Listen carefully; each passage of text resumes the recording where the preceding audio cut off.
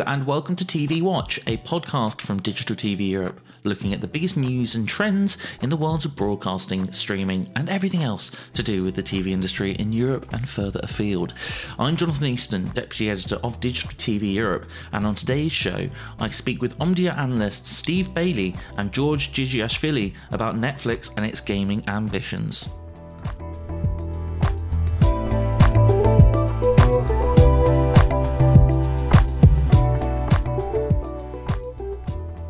While not quite hitting the heights of the stay-at-home 2020, Netflix has, all things considered, had a solid 2021. We don't have the year-end figures, but for the end of Q3, the streamer had 214 million paid subscribers worldwide, and you may have noticed a few viral hits making the round in recent months. But seemingly unsatisfied with just being at the top of the video streaming tree, the company is increasingly turning its attention to other forms of entertainment, chiefly video games. In recent months, Netflix has made some high-profile moves in the space with key hires and the integration of games into its mobile app, although that's a very much a nascent aspect of its platform. Joining me now to discuss the company's developments and whether it will go on to become a major gaming player are Steve Bailey, Senior Principal Video Games Analyst, and Principal Analyst for Games, George Gigiashvili, both of Omdia. Do you want to start off by just introducing yourselves and what your focus is within looking at games? My name's Steve Bailey. I am Principal Analyst with the games team here at Omdia. I've been an analyst now for about 14 years, and my job basically covers all aspects of the games industry with a focus on console, and most recently leading a report about the games of Netflix, as we called it. Hi, my name is George Gigiashvili. I'm a principal analyst here at Omdia, and the key focus areas for me within games has been cloud gaming, subscription gaming, AR, VR, and so on. I've been an analyst for 8 years. I cover kind of many different areas of gaming with those specific focus. Maybe for the uninformed of our listeners, what's going on with Netflix and video games, and why should our listeners be interested? I say this because it's commonplace for media giants to have video game divisions, Warner Brothers being probably the most noteworthy in 2021. Disney have produced, historically licensed games for consoles and things like that. So what makes what Netflix is doing so different? So what motivated this coverage, this report, was the fact that Netflix was deepening its involvement in games. And the tack of our report is about the fact that Netflix has been a games company for quite some time. As you point out, many of these media companies are actually already games companies. And a lot of the coverage this year is talking about Netflix getting into games, but they were already in games in various ways. But they are deepening that commitment in a significant way. If we think back to 2019, when the world was very different from where it is now, that's where I went to Gamescom in Cologne. And that's when I first met George after our companies merged. And Gamescom is this massive consumer event that takes place in Germany, and Netflix had a huge stall there. Just one of the biggest stalls on the floor for consumers was by Netflix, because back then it understood that that a huge part of its audience was in overlap with gamers, essentially with video games.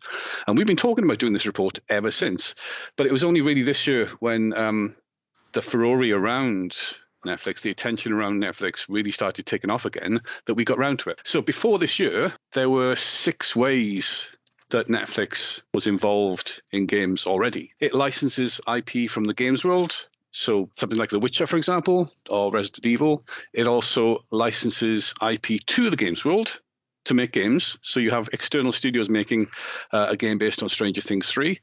Then you have various promotional events, crossover events like Stranger Things portals appearing in Fortnite. There's interactive video experiences on Netflix, like Bandersnatch being obviously the most well-known, but also Minecraft Story Mode and a couple of others. As mentioned, there is visibility at major consumer events and also availability on all major HD consoles. So particularly PlayStation and Xbox. For the past 2 generations, you've had Netflix as one of the most popular video apps on those machines. You mentioned there that there's been a huge uptick in interest in Netflix's involvement in the space. What's happened more recently then that has led to this talk? So there's been some high-profile hiring happening at the company, bringing on people to be the head of the games initiative, essentially. There was lots of kind of guesswork around how Netflix would get further into games. Like, is it going to buy a massive game studio? Is it going to buy a giant publisher? And we think it's always going to be gradual. It's because getting into games at the best of times is expensive, difficult, and might not pay off at all. So for a company like Netflix, like the explorations could be gradual, and they've now made it a formal part of their platform. They've said games are going to be part of the Netflix platform now in a way that they just haven't been before. And primarily that's going to be on mobile, I think, isn't it, George? Yeah. Yes, mobile, isn't it? Yeah, and I definitely want to talk about that. With regards to what it's been doing recently is the acquisition of a game studio, Night School Studio, and that's an interesting one. Oxenfree was the game, and it's kind of like and they also made like an interactive experience around Mr. Robot as well, which fits in really nicely again with kind of what Netflix could do in the future. And yeah, as Steve suggested, kind of mobile is something that they're currently testing. So the idea of essentially adding some elements of gaming, mobile gaming, within the Netflix app. But currently, they are only just testing it. It's clear that they don't want to rush it. They want to just explore what the options are and try them out gradually. So literally a few weeks ago, they rolled out this test to a few countries, including Poland and Italy. And essentially what it does is adds, in those countries, if you remember there, it adds a new tab called Gaming. And then you see only about 3 or 4 games, which is basically the like 3 very basic kind of casual games, and one of them is, of course, the Stranger Things game that Steve mentioned. At the moment, it's the experience is kind of very broken up. So in that list, when you tap on one of the games, then it takes you to the App Store. Then you have to download the app from the App Store. Then you have to open the app, log in with your Netflix credentials, because you won't be able to play that game unless you're a subscriber to Netflix. And then finally you can play the game. So nice and easy. Yeah. Yes. So one way which we think Netflix will deepen its role in gaming is through use of cloud gaming. So kind of cutting out those steps by bringing the gaming experiences directly into the app itself. And we explored that in a report, and kind of one of the suggestions that we made is that if they go, and one reason why we don't think they're going to go down a AAA kind of console gaming route is because they need to invest a lot in infrastructure, and you need very specific hardware and servers to run those games. However, if you just want to deliver some casual games, more like mobile games, you can actually do that through AWS, Amazon Web Services, which Netflix obviously already uses. So what they can do is essentially deliver those games directly to your device, and your device can render the game straight in within the app, essentially within the confines of the app. So you can do that either on your mobile or on your TV, on your PC, console, whatever. Potentially, obviously, this is just me speculating on what will happen. And one of the predictions that I'm making is that next year Netflix will dip its toes in cloud gaming this way. Mm-hmm. Yeah, and that point about the hurdles there is very, very important, about the extent of integration of what can happen with the platform. Because when you use Netflix, you have expectations of it being the same experience wherever it goes, the same content wherever you take it. That is the Netflix platform and your experience of it.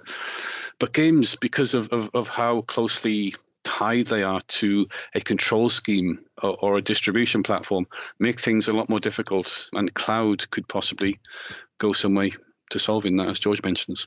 Yeah, that was going to be a question I had to do with the whole kind of input method, because at the moment the interactive movie kind of format of Bandersnatch, of there's a Kimmy Schmidt one, that sort of thing works fine, lean back with a TV remote. That, if you're having anything more involved than that, it's not going to really work, is it? Yeah, so there's certain categories of games that fit well with a simple a kind of universal control scheme. So kind of interactive video, as we call it, like Bandersnatch, where you just simply choose, does the card go left, does the card go right with your remote control? That works fine.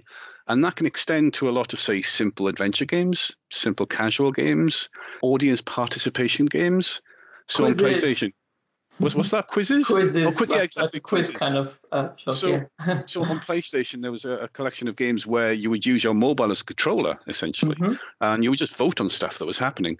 And that kind of thing could translate very, very easily.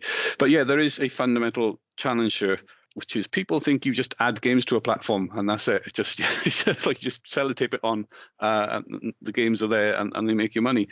But there's a huge challenge in terms of integration. This is why consoles are still around and still so popular, because they're machines built specifically for gaming, really involved gaming. Now, the example I like to talk about is connected televisions and smart televisions 10 years ago, which were said to be console killers. Things like Apple TV, for example, connected TV devices, and the Fire Stick and so on. These added games, they brought games into the kind of the TV ecosystem. So on your television, you could watch TV and then you could play some games. This struggled to take off. This never really went anywhere. And the reason for that is because there are issues with the standards around how these televisions worked as games platforms. So what we mentioned there about a unified input system, these smart TVs, these connected devices, they had maybe big audiences, but in terms of control input, there was nothing common there, nothing universal, and nothing well designed for games either. Well, you mentioned about Apple TV there, because Apple has Apple Arcade now, which is a couple of years old, and Apple TV is a part of that. And if you've got, a PlayStation, Xbox controller connected to your Apple TV via Bluetooth, you can play those games on there. But that seems very much as though it's still quite a niche thing. It is. And these are games typically not designed for controllers. They're designed for touchscreens. So it's that lack of standards. So 10 years ago, when people were talking about TVs and connected devices like Apple TV becoming huge parts of the gaming ecosystem, there were massive barriers in terms of controls, in terms of middleware, and in terms of value chain elements like payment and billing. When you've got your phone, your payment is integrated very, very deeply into that. But compared to how integration might happen for a smart TV and games on a smart TV, it was just, a generation behind. It was. And the same, I think, applies to Netflix these days. It's just that you have a non-games platform which does certain things very, very well, but those things then mean you can't do game things very well. I was actually just today trying one of these cloud gaming platforms, which are very similar to Jackbox party games. I don't know if you guys have played that. Essentially, you use one monitor or one TV as the main kind of display, and then a little code comes up. Everybody inputs that code into their phone, usually in a browser or a dedicated app, and then everyone in a room, like a family, they all essentially jump into the same game, and then their phones become their controllers. And there are services like this already out there. I've tried them, and it works really surprisingly, really, really well. So kind of the case is kind of having proven that this can work and does work. So that's another thing why that's one of the things I think that Netflix will try to do next year, at least in a testing format. So you mentioned there, Steve, a short while ago about it being an additional monetization kind of route. The main thing we see with mobile games these days is the focus, on the gacha kind of economy of all the games are free, pretty much. All the top games are free, and then they rely on what affectionately referred to as whales to pump money into them. Do you imagine? I know it's still early days, but do you think Netflix is looking at it as a way of, so the games will be included as part of your subscription, but there'll be add-on things within them, or is it all going to be housed within the subscription? I think it's all going to be housed within the subscription. It's a question of preserving that integration of experience in there. Netflix doesn't need to monetize people that way. It wants to bring people onto its platform. And it wants to keep them there. And that's the power of what games could possibly do, is then keep people within your ecosystem. Even if they're not paying extra to play those games, they are still within your ecosystem. And that's the key thing, is that you want them to be playing games on your platform rather than other people's platforms. But games as a money spinner, I think that's not an issue for Netflix for the foreseeable future. And how do you see this playing with the platform holders themselves? Because, Xbox, Sony, they're happy to have a streaming app on there. But at the moment, we've seen this with the conflict between Apple and cloud streaming providers, that they don't want people being able to access games through an app, that sort of thing.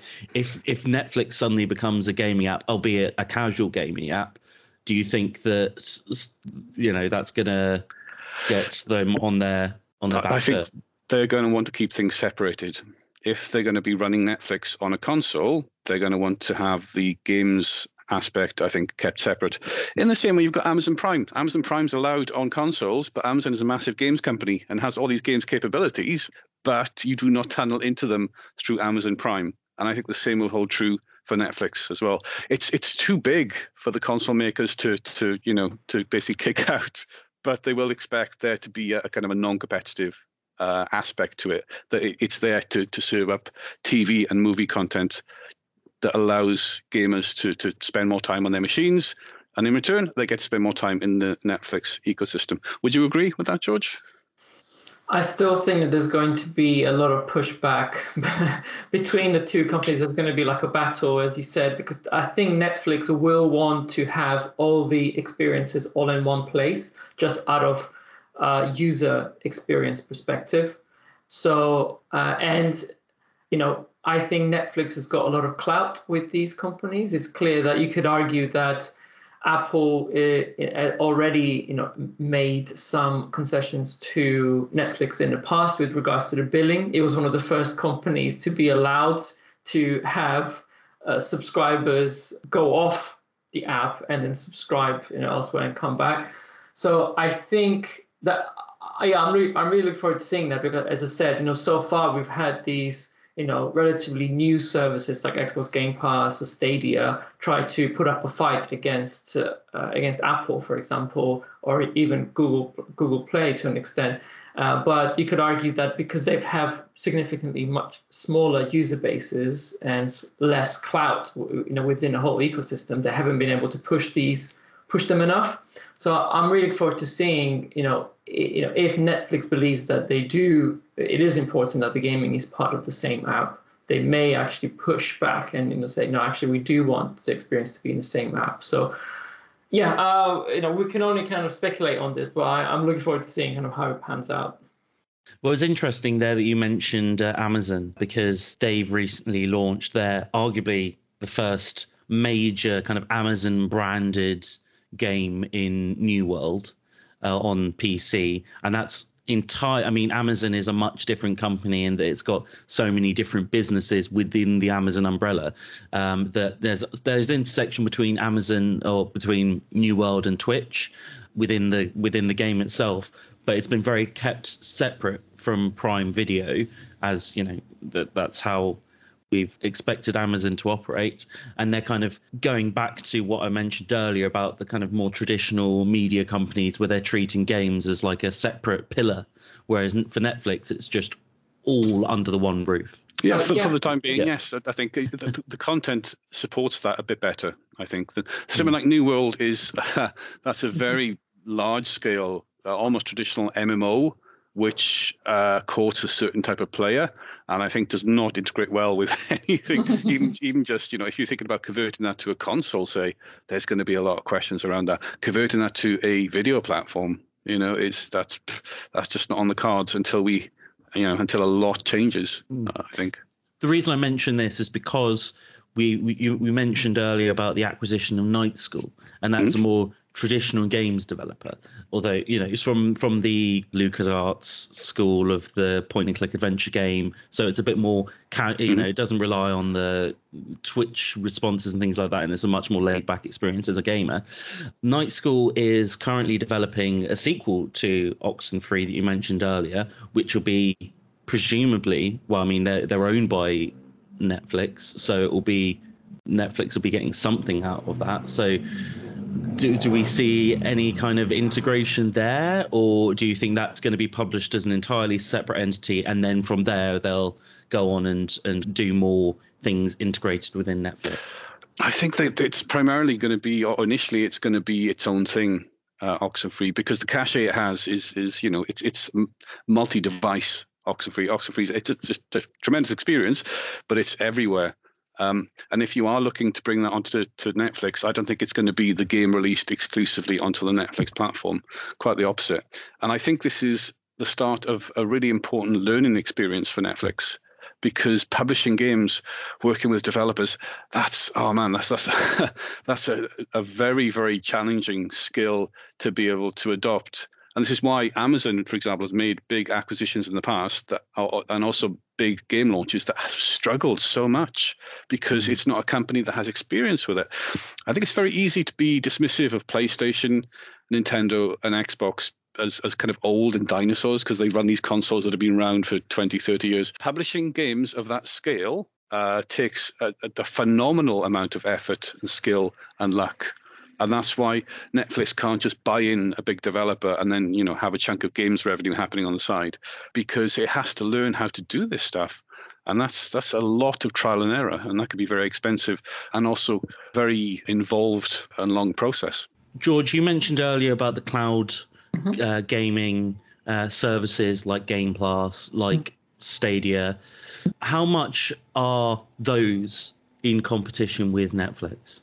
Those ones you mentioned specifically, I don't think they are in direct competition. And again, one of the predictions that I'm making for next year is that as Netflix dips its toes in cloud gaming, it will not directly rival those incumbents. And the reason for that is I do think that they are going after a completely different gamer segment. Again, as Steve mentioned at the beginning, there is a significant overlap of gamers who also like to watch Netflix, but then also game on their consoles or PCs. But aside from that, competition for time, which we know about, and Netflix executive has been quoted about, I don't think there will be indirect competition with those services. However, there are these smaller cloud gaming services that I mentioned earlier. I'm testing out one service called Air Console. There's another one called Antstream. So these are much smaller scale, and they are focused on these kind of casual experiences. The experiences that I mentioned earlier with like a family, you can gear towards families. Everyone sits around one TV and then hold their phones in their hands and play a game. I think they will be perhaps worried. They'll of course will have to make sure that they've got good enough content that they can kind of maintain their subscribers. So yes, Netflix I think will be a competitor in the cloud gaming space, but only to certain types of cloud gaming providers. You've made a few predictions there about what's going to happen next year, but if we look a bit further ahead, 12, 24, 36 months ahead, do you think we will be looking at Netflix as a major name in the games industry alongside Xbox, PlayStation, Nintendo? Or do you think it will still very much be primarily viewed as a streaming video provider that also operates in the game space? I would go with the latter. I would. Netflix's cachet on the streaming space is just so large, and for it to replicate that kind of size or an equal size in games would mean it's essentially supplanting or replicating, something like a PlayStation or an Xbox or Nintendo, and it's a long, long way away from that. I think its acquisitions are going to be more exploratory rather than content generation conveyors, like with what happened with Night School. It's a chance to learn how to not just make games, but integrate them into a video platform and maybe create those kind of transmedia experiences, as they call them, that straddle the two. And I think that 3 years down the line, we might see maybe an explosion in visual novels thanks to Netflix, which are a game genre which remain very niche. But I think my kind of wildcard bet would be that either Prime or Netflix or somebody nails these, and they find an audience of people who just love playing visual novels on their phone. And it gets a huge new audience across the entire world.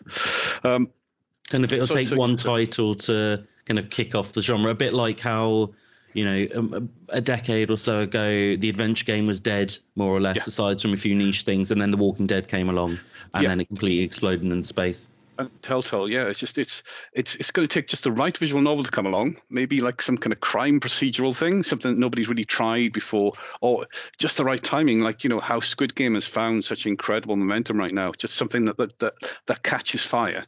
And do you think there'll be something which ties into existing IP, or do you think they're going to try and create their own gaming IP? I think that'll depend on the audience, wouldn't it? I think if you're looking to get like say an older audience of female viewers who like to watch police dramas, for example, then I think you would tie that in with IP. It would be based on IP. What the big crime dramas like CSI, stuff like that? That's not my area at all. I don't know. But if you were looking for a younger audience, I think some kind of new IP could really work. Do you agree with the statement about Netflix in a couple of years, George? Yes, I think it's not going to happen, you know, in 2 years or maybe even 3 years. If anything, we can see that Netflix is learning from others' mistakes. You know, it has looked at Google and Amazon with their approaches to this, and they realize, okay, no, this going with, you know, guns blazing doesn't work in games market. That's just not how it works. And they know that they need to take it gradually, and as Steve suggested, kind of test out different scenarios, different types of genres of games and everything else. I think eventually, you know, and when we're talking about like more than 3 years, you know, perhaps 5 years, you know, gradually, I think Netflix will increase its role within the games world, that's for sure. But I think it's going to happen very gradually, very sensibly. And as Steve said, I think we should expect, rather than just replicating everything that we have today in terms of gaming, then bringing in something new to the market. I think that's what I'm most kind of excited about.